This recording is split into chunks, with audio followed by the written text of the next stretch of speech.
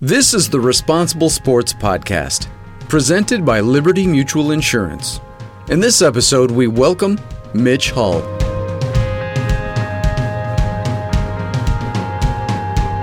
Responsible Sports is a program dedicated to supporting youth sport coaches and parents who help our children succeed both on and off the field. Each episode, our host Jim Thompson, CEO of Positive Coaching Alliance, will be joined by professional coaches, Olympians, world-class athletes, general managers, and leading youth sports experts who share their insights from their own sports careers. In this episode, Tina Sire, Chief Impact Officer of Positive Coaching Alliance, steps in for Jim and talks with USA Wrestling National Team Director Mitch Hull. When my son wrestled in high school, not once did he look at me in the stands because we got clear that I'm not his coach. I'll help him in that, but when it comes time, he had a coach, and that's the guy he's going to listen to. Mitch talks about the role of a coach in a young athlete's life, along with how parents can be supportive. He also shares his thoughts on the future of wrestling. Mitch, I want to start off by introducing you to our Responsible Sports audience. Mitch Hull attended Evansville High School in Wisconsin and earned 10 letters in football, wrestling, and track. He was a state champion in wrestling and was also Wisconsin's first junior national champion, winning national titles in both freestyle and Greco. Mitch went on to play football at Kansas State and then transferred to University of Wisconsin, where he wrestled for 3 years for the Badgers. In his junior and senior seasons, he was the Big Ten champion at 190 pounds and was named an All-American. After graduating, Mitch won 2 national freestyle titles and made history by being only one of 2 U.S. wrestlers in the past 40 years to compete in the World Championships in both freestyle and Greco. From 1980 to 1988, Mitch served as an assistant wrestling coach at Wisconsin and Purdue, and in 1988 he took over as head coach of the Boilermakers.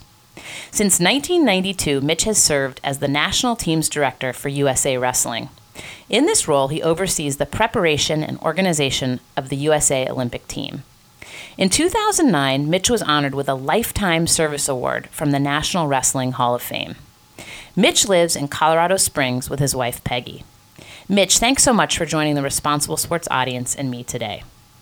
Well, thank you. I appreciate having the time here because I'm very familiar with this program and how absolutely important it is for our society, so I'm actually honored that I'd be interviewed with this. Oh, Mitch, the honor is ours. I want to start off by asking you a little bit about growing up in Wisconsin and playing so many different sports. And I know you were a standout in wrestling, but can you tell us about your different sports experience and eventually how it was you ended up your freshman year in college actually picking football? Yeah, well, I think one of the great benefits of being in a small town is sometimes you have to do this multiple sports, not by choice but by need, because it doesn't really matter if you're very good or not. You're a body that can help your community and help your school, and so it really. I think I was blessed to be in that situation where you could participate in 3 sports, and even today, our national coaches who are in charge of getting Olympic medals will tell somebody when we get asked, hey, should I just concentrate on wrestling in high school or should do multiple sports? And we say we would prefer that you would do multiple sports unless you're just absolutely driven that this is what you want to do, because I think you can do better for the school and society and actually improve your abilities in the sport by getting, by running track. I became faster. I became more efficient at it. By playing football, there's an intensity about football that I could bring to wrestling, and what I could, in the skills that I got in wrestling, I could bring to football. So it was truly, a fun time to be able to participate in all of those. I mean, I wasn't really that good in a lot of the other sports, but I was good enough in a small town, and I decided when I came out of high school, I decided I wanted to play football because I was a 6'2", 132 pounder when I was a freshman. Oh my gosh. Yeah. My son was 6'7" or 6'5" at the time and wrestled 170, and so I knew what I kind of looked like, and it's not good. I know that. but and then I became, by the time I was a senior, I was 6'3", 185, wrestling at 185, and I didn't see that I would be able to stay at 190 pounds for college for wrestling, and I didn't want to really wrestle heavyweight, and so I went to play college football, and as much as I did enjoy it, my heart still came back to wrestling, and if I was going to wrestle, it was going to be no other place than back at the University of Wisconsin and wrestle for Russ Hellickson and Dwayne Clevin, but Russ was the assistant coach, Olympic silver medalist, and I tell people outside my parents had more effect than anybody else on who I am today, and that was and so that's why I went back to wrestling, and I enjoyed making that decision to play football. I don't regret it, but I don't regret either at all the coming back to a sport that, as I still remember an article that was written at the time I was interviewed, and I said, don't tell Coach Clevin this, but I would do this for nothing. I said, I appreciate the scholarship, but that's not what drives you. And if you have that level of passion for something, and it doesn't matter what it is, and I tell kids that, if you want to be really good, hang around people that are really good. And it doesn't have to be. And I said, and don't just choose wrestling. If they're tremendously good in music, if they're a great basketball player, I'm going to tell you they're doing things right, and that's who you want to spend time with. That's a great life lesson. Can you tell our Responsible Sports audience a little bit more about how you made that decision to transfer from Kansas State to Wisconsin? Because I'm sure it wasn't, sort of an easy decision. And was that something where your parents helped you think that decision through, or how did that all come to pass? I guess it's very insightful to say it wasn't an easy decision, and that even as much as I wanted to wrestle, it was one of probably at that point, being a 20-year-old, that was the toughest decision I'd faced in my life to that point. It was tougher than making the decision to go to Kansas State, in the recruiting process, where the one thing you learn is when you're being recruited, everybody's nice. You were having to tell somebody else that you really liked and liked the people involved, that you were going to go someplace else, and that as an 18-year-old is not an easy thing to do. But having built the friendships and the kind of the responsibility that you owed to your team to not walk away, that was so difficult to do. And going and telling the college coach, can't imagine. It was a very hard thing, and it's interesting to say that. Lots of years later, I got to see him when he was coaching at the Ravens, and he is now living in the same community I am here in Colorado Springs.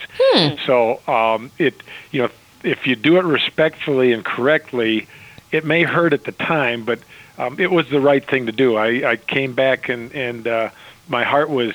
I saw that I was not growing like I thought, so I would be able to stay at that weight and. I played at Kansas State. They were in the Big 8 at the time, Big 12, but we weren't very good. And I wasn't really that great a football player. I was marginal, and wrestling just drove me back. So I guess one thing I want to highlight there is that obviously that's a tough conversation to have with a coach, when it's time to maybe move on or specialize in a different sport.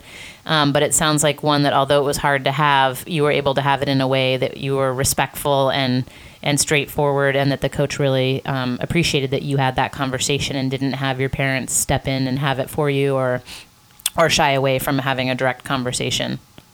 Yeah, and what we kind of need to recognize too is that as you were rattling off the things that you were saying about me, the one thing that came forward to me was, I'm pretty old. And when you're talking about the 70s, to the early 80s, and you compare it today, it's a different sports world. And we talk about it all the time. I talk, my high school coach, the assistant coach, is still the coach there today at the high school, and it's a different world. I mean, if I know this, and you talk to people of my generation, if I had a problem with my high school coach, I didn't tell mom and dad because I knew dad was going to line up with the coach. And that's what society was at that time. And today, and that's not always good, by the way. Sure. However, today, we flipped that over and to the point where that's not always good either, that mom and dad are too involved with this, that they're not allowing coaches to make the decisions that your son or daughter should be dealing with directly as growing. And it's hard. I get it. I just had my kids come through. And there were times where I'd like to step in, but I also one of the things I've learned from being a college coach and seeing with high school is that the worst thing for a high school kid, and if you just take my sport, but it's not just mine, it's others too, is that when they're on the playing field, their head's turning in two directions, one to the stand, one to the coach, and back and forth. That's tearing at the kid's heart. And when my son wrestled in high school, not once did he look at me in the stands, because we got clear that I'm not his coach. I'll help him in that, but when it comes time, he had a coach, and that's the guy he's going to listen to. And I've had the true benefit of being a college coach, and then being able to go and sit in high school stands recruiting to see a lot of this stuff. And I think that's helped me tremendously as a coach to understand a lot more things. And believe me, I wasn't perfect as a parent when it comes to sitting in the stands. But I tried to understand, having been a coach, what the respect that they need. Now there is a time for a parent to talk to a coach. There are always times for that, but it can't be about playing time. That's that's the athlete. And I'll give you an example of this. Is that when my daughter was playing college softball in the ACC, and by her junior year, she wasn't getting quite the playing time that she thought she deserved. And I said, well. And she had also been voted unanimously all 3 years as the most dedicated player. And so I got with my daughter, and I said, okay, Christina, here's the ground rules, because you need to talk to the coach, because he deserves to understand this. But here's where we're starting. I said, do you think your coach knows what it takes to win? And she said, yes. And then, do you think what he's doing is for the purpose in your mind of winning with the program? Oh, yep. I said, okay, then you're going to go in and talk with him and explain your situation. But when you're done, we're going to respect what he has to say, whether you agree or not, because you recognize he knows what it takes, and he's doing that to help the team win. So you may not agree, but you're going to accept it, and you're going to recognize that the rest of the team's going to look at you to see how you react. And that, to me, has come from the benefit of being in the shoes of that coach. Yeah. Mitch, there's one thing you said I wanted to follow up on, where you said there are certain times where parents do need to talk to the coach. And I think the vast majority of the time that's not the case. And we want to encourage the athletes to have those conversations, just like you did for Christina with her college coach. But what are those rare exceptions where you feel like it is up to a parent to directly go and talk to a coach? I think there are certain issues. One, clearly, if there's a safety issue, because that has to take priority. Now, there's also a time. I said there's a time, but there's also a place too. Right. And it's not in front of your son or daughter. It's not in front of the others. It's as you make a respectful request to have some time, and you let them know what it's about in advance. Right. So that they can be prepared for it. Yep. And there's also at the beginning or the end of the year, when if you don't know what the ground rules are, and that's really the responsibility of the coach to let everybody know what they are. or if, at the end of the year, if there's concerns, but you do it in a constructive manner. I've always tried to do that, and that recognizing that you want to make sure that they have what's. I guess what I'm looking for is you want to make sure that they care about the person that they're affecting, because there is when we talk to coaches, and this is why I think what you're doing is so hugely important, is that I believe with all my heart there is no other group in our society today that can change society greater than coaches can. In sports, we will touch more lives, and we can change society for the better faster than any group. But they have to recognize is that coaches will make, you're going to make a difference in that person's life. Now, it's up to you whether it's going to be positive or negative, right? Because it can be one of the worst experiences as well. And so we have to look at that with such care and honor, because we do change society. And I've said, and I say, if I go back, if I had my choice over, and I coached at the NCAAs at Division I, the highest level with wrestling, and yet if I had to do it over, I could really see myself as a high school coach, because you shape lives at that level much more than I do at the college level. Yeah. And that what brought this forward was a few years ago I was at the National Wrestling Hall of Fame induction, where of course you're inducting the greatest wrestlers at that time, and there were Olympic champions in that were put in. And what was unbelievably struck me right between the eyes was every one of them, when they got up, and they had the ability to be taught by the greatest coaches in our country at this elite senior level, and yet every one of them, first and foremost, thanked their high school coach. Yeah. And that's when you realize where you make the difference in our society.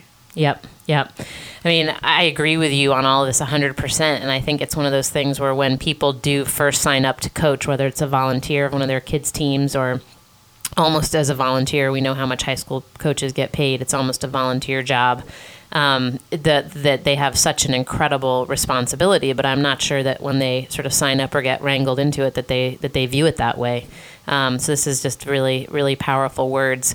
I want to pull you back to thinking about wrestling, I guess, back at when you first were going into the international level post-college, and you were competing in both freestyle and Greco, and how unique that was. And if you could tell our audience a little bit about that experience of wrestling both disciplines, and if you ever felt pressure from anyone to specialize, and why you decided not to specialize. Well, it's interesting because in the end, it really did decide to specialize at a point, because what's going to happen is that, which is the reason why I considered when I came back to Wisconsin to play football as well. Yep. But at some point, it depends upon what your goals are. If it was about participating, then I would have done both. But you can end up being a jack of all trades and a master of none. Right. And at some point, when you get to the highest, when you're trying to be at the highest level, you have to be a master of one, because that's what you're competing against. And the reality is that being in both Greco and freestyle world championships, It sounds good that there's only 2 in the last 4 years. I fell into it. I was, they had. I made the. I actually won the junior national championships in Greco, lost in the wrestle-off for the team. So then I did in freestyle I lost for the wrestle-off for the team, made it in Greco, wrestled Greco at the junior world championships, and then. Which were held in Las Vegas in 1977, and all I could think of is, I wonder what those Soviet Union 20-year-old kids are thinking landing in Las Vegas. I bet. It was a world apart from what they've dealt with. But and after that was done, I got called by the senior level coaches, and that there was an opening for the Greco team. There are a couple guys trying out, but the number one guys decided to sit out the year. So I went, and I made the team. But that's a little bit more by default to me than earning it. But I had the great opportunity to represent the United States in Greco. And reality was this: is that going into 1980, I used to work out with. Yeah, at Wisconsin, we had the Olympic champion, the Olympic silver medalist at 2 different weights, actually at 3 different weights, one below me and one above, and the one at my weight. And Ben Peterson, it was the toughest room in the world. I remember I was the youngest. I actually remember when I transferred back to Wisconsin, I didn't get a takedown for a month. And the guys, and they would tell me afterwards, a couple of the other guys on the team at Wisconsin were wondering, did they really give this guy a scholarship? But it was against. I was wrestling the 3 Olympic medalists, and I knew I couldn't make the freestyle team, so that's why I concentrated on the Greco. Okay. And then after 1980 to 84, I made the commitment to go completely freestyle, because I was in a better atmosphere and situation, and I had guys that I had to beat. That I looked at. Okay, I'm training freestyle wrestling Greco, and they're training a full-time Greco and wrestling. I wasn't about to kid myself that I could stay with them if they're going to specialize at that point. And so at some point that you're going to be drawn to specializing, because if your goal is to be the best at something. Right. Right. Can you talk just for a moment about the tradition at Wisconsin for wrestling, and just like what an incredible group of athletes to be surrounded by, and what was it that attracted them and then, sustained that level within that program? Well, it's interesting that you mentioned, because at the time, literally half of the United States freestyle team was in that room. Oh my gosh. And it actually could have had 6 out of 10, but what it really was it was an anomaly, because once in a while things happen that these guys they either wrestled at the university, and we had the greatest at that point, and some people will even say today, the greatest wrestler in the history of our country, Lee Kemp. Was from Chardon, Ohio, but we recruited him and got him at Wisconsin at the time, but the other guys were all from the area. And it was just kind of an anomaly at the time. Is that we had probably within a 2-hour drive of Madison, half of the were an Olympic team, and they grew up from that area. Things happen once in a while, and that was an anomaly. But what it was I was lucky to be on the younger end of it. So when I came in, we have to be taught how hard we can push. Yeah. And what we can do and what we can take and what it does take, by the way. Not only how hard we can push, but what does it take? And I had the benefit of coming in and seeing these guys and how they trained. Yeah. And it was something that helped show, okay, what does it take to be great? Because a lot of us, I'd say I have such respect for the people that become the first champion for their school, or the first kid that makes it to the state championship, because they had no role model to do it. And even though they wanted to work hard, you still, there's nobody that knows how hard they can work when they're younger. You learn how hard that you can push yourself. And I'm not saying that in a negative way. I'm saying that in such a positive way, in that, and as coaches, this is the difficult part. And as parents, it's even more difficult, because where is the line where you're trying to help your child be good and push them beyond it? In the way I tried to do it, and again, there's nothing perfect here, but I learned from other people. And the way I did it with my son is that, in fact, when people have asked me what's your greatest experiences in wrestling, I tell them I'm going to give you 2. I go, and neither of them have anything to do with me. It's helping that I said one is helping this young kid that I started a wrestling club, when I came to Colorado Springs and went from coaching the elite college guys to middle schoolers. And there was a freshman high school kid who came up the second practice. I guarantee you he doesn't remember this, but I'll never forget it. When he came up, he says, "Coach, can you help me win one match this year?" And he won 2. And then the next year he got a letter, and I could see, you could see how he carried himself differently. Oh, wow. And I used to then come in and help some of those kids at like 6 a.m. time to do some drilling and that technique, all with the blessing of the coach. Sure. In fact, the coach asked these guys to ask me, and I said I tell this within this story is that I tell that he came and he asked he asked me if I'd come in the morning, and I say I'm embarrassed to say part of this, and that I was thinking, why would I do this? And that he's never going to be that good. But I'm also very thankful I never acted on it. And so by the time he was a senior, he was the best technician. He never won half his matches. But I saw what the difference it made in him as a person. Right. Now the rest of the story is this: it was about 5 years ago. I asked the high school coach where this young man was, because I hadn't seen him in a long time.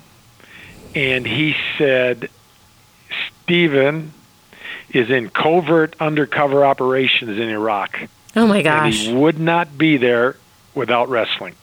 And so that's why I tell coaches, please don't do the thing that I did, and don't ever judge what you're doing based on somebody's ability.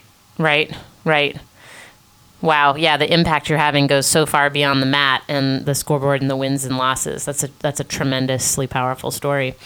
And the other part of that too is that here's the difficult part as a parent, in that because you want to help your kid. And my son was, if there's a definition of pathetic with wrestling, he would tell you is that, because it's kind of now 2 years ago I had to go talk to the wrestling team because they thought this is made up. It's now the legend of Kalen Hall at the high school. But when he was a freshman, he was 0-16, and he was pinned in the first period of every match. When he was a senior, he was 40-1 and won the state tournament. Wow. And what it was about was he wanted to quit, but in the article he said he couldn't tell his dad and his coach. He just couldn't do it. And by the time he was middle of his sophomore year, he decided he was having a little success, and he was starting to like this.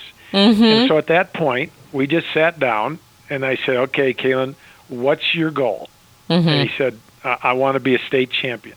I said, "Then okay, then everything we do between that today and that goal is nothing more than part of the journey. So it's not about winning and losing." And that's what helped me too as a parent. Okay, this isn't about winning and losing. And the other is that what are we going to do to get there? And now, instead of me forcing him, "Hey, you got to go lift weights. No, you got to do this." Right. This was part of the contract, the deal that he had to get to where he wanted to be. So it wasn't Dad saying you got to do this and pushing you and making it. It was in a way it was the contract. Yeah, and he owned it. He was empowered. He was the owner. He'd set the goal. Yeah, and that's and the reason I did this, and I tell is that because listen, I helped coach him, but I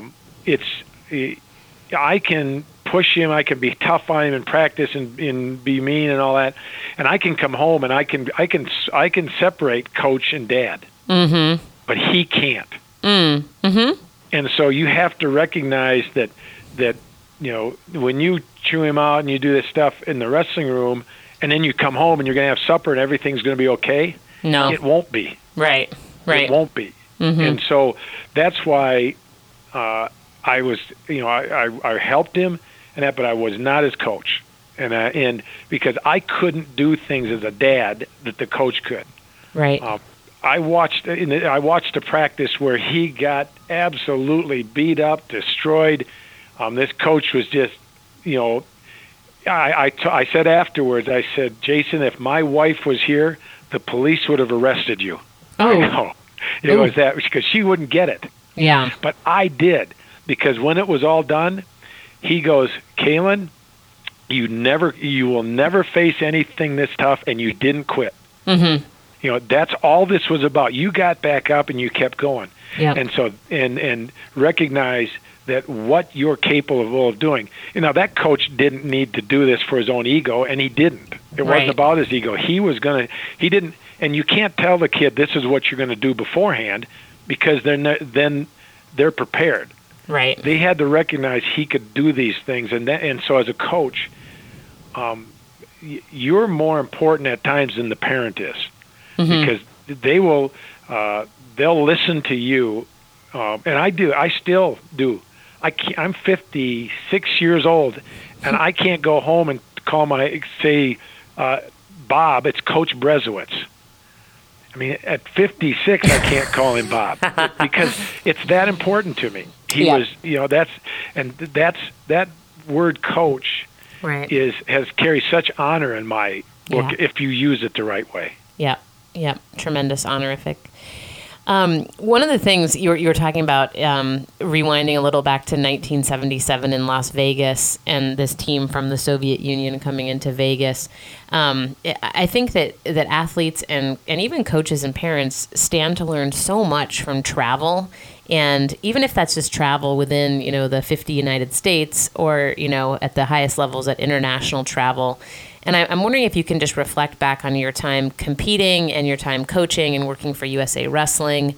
Were there any travel experiences that really stood out in your mind, and what was it about them that stood out to you? Well, there's one that leaps out, and that was in 1998, the World Championships were going to be held in Tehran, Iran. And the United States, because of, the movie Fargo is basically all about, when the embassy was taken over, the United States had not had a trip to Iran, since that 1980 debacle. Yeah. And what happened was we sat and we go, we can't have the first trip to Iran be the World Championships. We've got to get there before. And they had an international tournament in February. And there was a delegation of us that went to that trip, and when we landed at 2 a.m, there was 200 media people. And we went into the venue, and it holds about 12,000 people. There were 15,000 people in there an hour before it started. Oh my gosh! And making noise, and they're phenomenal fans. I mean, and they loved. The people in Iran love the United States. I've been there 5 times, and in fact was there just 2 months ago. And I wish we could get past the political things here, but that trip being the first group, because when we got back, we were actually invited, and we went to the Oval Office. And met with President Clinton at the time as basically the idea of they were trying to open up relations with Iran. And we were the first real ambassadors to do that. So it was bigger than wrestling. And even today, I mean, we just went back to Iran for the World Cup. And we now, as people may be aware, is in February 12th, the International Olympic Committee, Executive Committee, voted to have wrestling removed as a core sport in the Olympic Games. Yeah. And we are now working with, in fact, in 2 weeks in Grand Central Station, there will be a match, United States versus Iran in Grand Central Station in New York City. And we'll also wrestle the Russians there as well. And I don't believe you can name one other thing where the Russians, the Iranians, and the Americans have worked together in a single cause. That's fantastic. Right, talk about sports breaking down these international barriers. That's fantastic. Yep, and it was, I have a good friend of mine, in fact, my son's middle name is named after him, who's a congressman right now in Ohio, and Jim Jordan, who was a two-time NCAA wrestling champion. And he said it was last month, the speaker, the former Speaker of the House, Dennis Hastert, who was a high school wrestling coach, contacted Jim and said, hey, the Mongolian delegation is coming in to talk about trade. You need to be there. And so Jim said he went into there, and after about 2 minutes of introductions and the niceties, the whole talk went to wrestling. Oh, wow. And that's why it's been a worldwide. It's been unbelievable. It's a difficult thing we're going through, but this is something that's transcended sports when governments are now, speaking up to the IOC and trying them to get to understand that they made a huge mistake. Yeah. And it's up to us to let them know that. But that all came. I mean, when the things that have been the most memorable to me none of them have been on the mat. And have been part of the experience, and I just wish the travel is absolutely one of the great things about sports. Yeah, it doesn't have to be wrestling; it's got to be, but the travel and the experience of that, whether it be representing your state in another state, or you're being in a being one of the Colorado girls softball teams, and you're playing in Atlanta in a champion. I mean, these are experiences that we will love. But I just wish that that everybody could take one trip where we go, because wrestling is not big in Western Europe; it's big in Eastern Europe. So when I competed, I was in Grozny, Russia, and Tashkent, which is just above Afghanistan, in Uzbekistan, and we've been to these cities, and in Krasnoyarsk, which is in Siberia, and you would learn quickly to appreciate what we have in this country. So I wanted to talk to you a little bit more just about what USA Wrestling and the international community is doing to get wrestling back as a core sport in the Olympics. I know for one, I just can't imagine the Olympics without wrestling. And so could you just tell us a little bit more sort of about your approach and what we might see in that area? Yeah, and before I do that, I really encourage people is that our website, themat.com, you can go to that, and on that homepage, you can get to our Facebook page. I always tell people I'm not technologically savvy, but that's an easy way, to get so that you got the Facebook. And we have got a timeline. We've got updates on what's happening around the world. Okay. But first of all, we had to recognize we had a lot of fault in this. And when I mean we, it's our international federation. And in the end, I believe we're going to be in the Olympics, and it will be the best thing that ever happened to our sport, because we are able to clean up our international federation. And it's hard to do it. Is that one thing that you learn is you never let a crisis go unused. Nice. Yep. And in this case, it allowed us to get rid of the president of our international federation. We're going to have a meeting in 3 weeks that will approve the new one. We're going to change rules. The reality is nobody.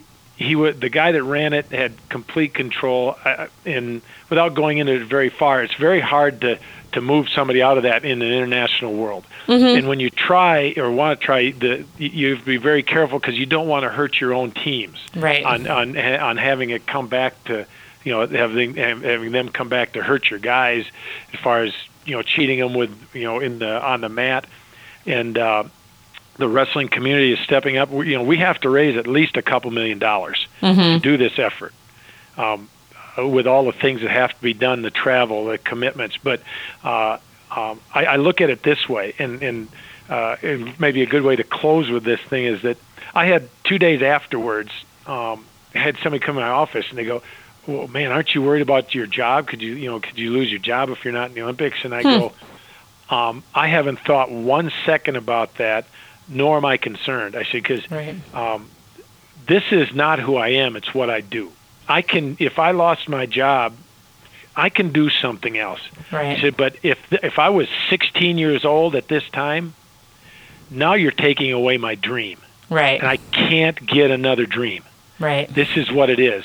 And we had a 8-year-old girl that was the wrestler of the year of her club, and she became friends with one of our female world champions here, in Adeline Gray, and Facebook, and she she's committed to wrestling. She said, I want to train at the Olympic Training Center someday, and so what we did was, her parents came out with her, and we paid for her to stay at the training center for 2 days, and the girls on the team took care of her, and the parents were there, and they interviewed this young lady, and at 8 years old, she said, she talked about the Olympics, and she says, I'm leaving it up to these guys to get this fixed because it's the only dream I have. Oh, wow. I definitely encourage our Responsible Sports audience to go check out your Facebook page and follow this. And Mitch, clearly you and I could go on for a couple hours here, but I want to thank you so much for taking all this time today to share with me and all of our Responsible Sports listeners. I really think your stories and your insights and just your reflections are going to help so many parents and coaches and student athletes, not just wrestlers, but beyond. And thank you for just your tremendous commitment to wrestling and to youth sports. Just your real blessing on the sport. Well, again, I appreciate that, but I have just such a passion for what we can do for society and what coaches can do to, as actually the lead people in this country, to change it. Yep. To learn more about responsible sports, visit responsiblesports.com. You'll find valuable responsible sport parenting and responsible coaching guides, downloadable tools and worksheets, and helpful advice from leading youth sports experts.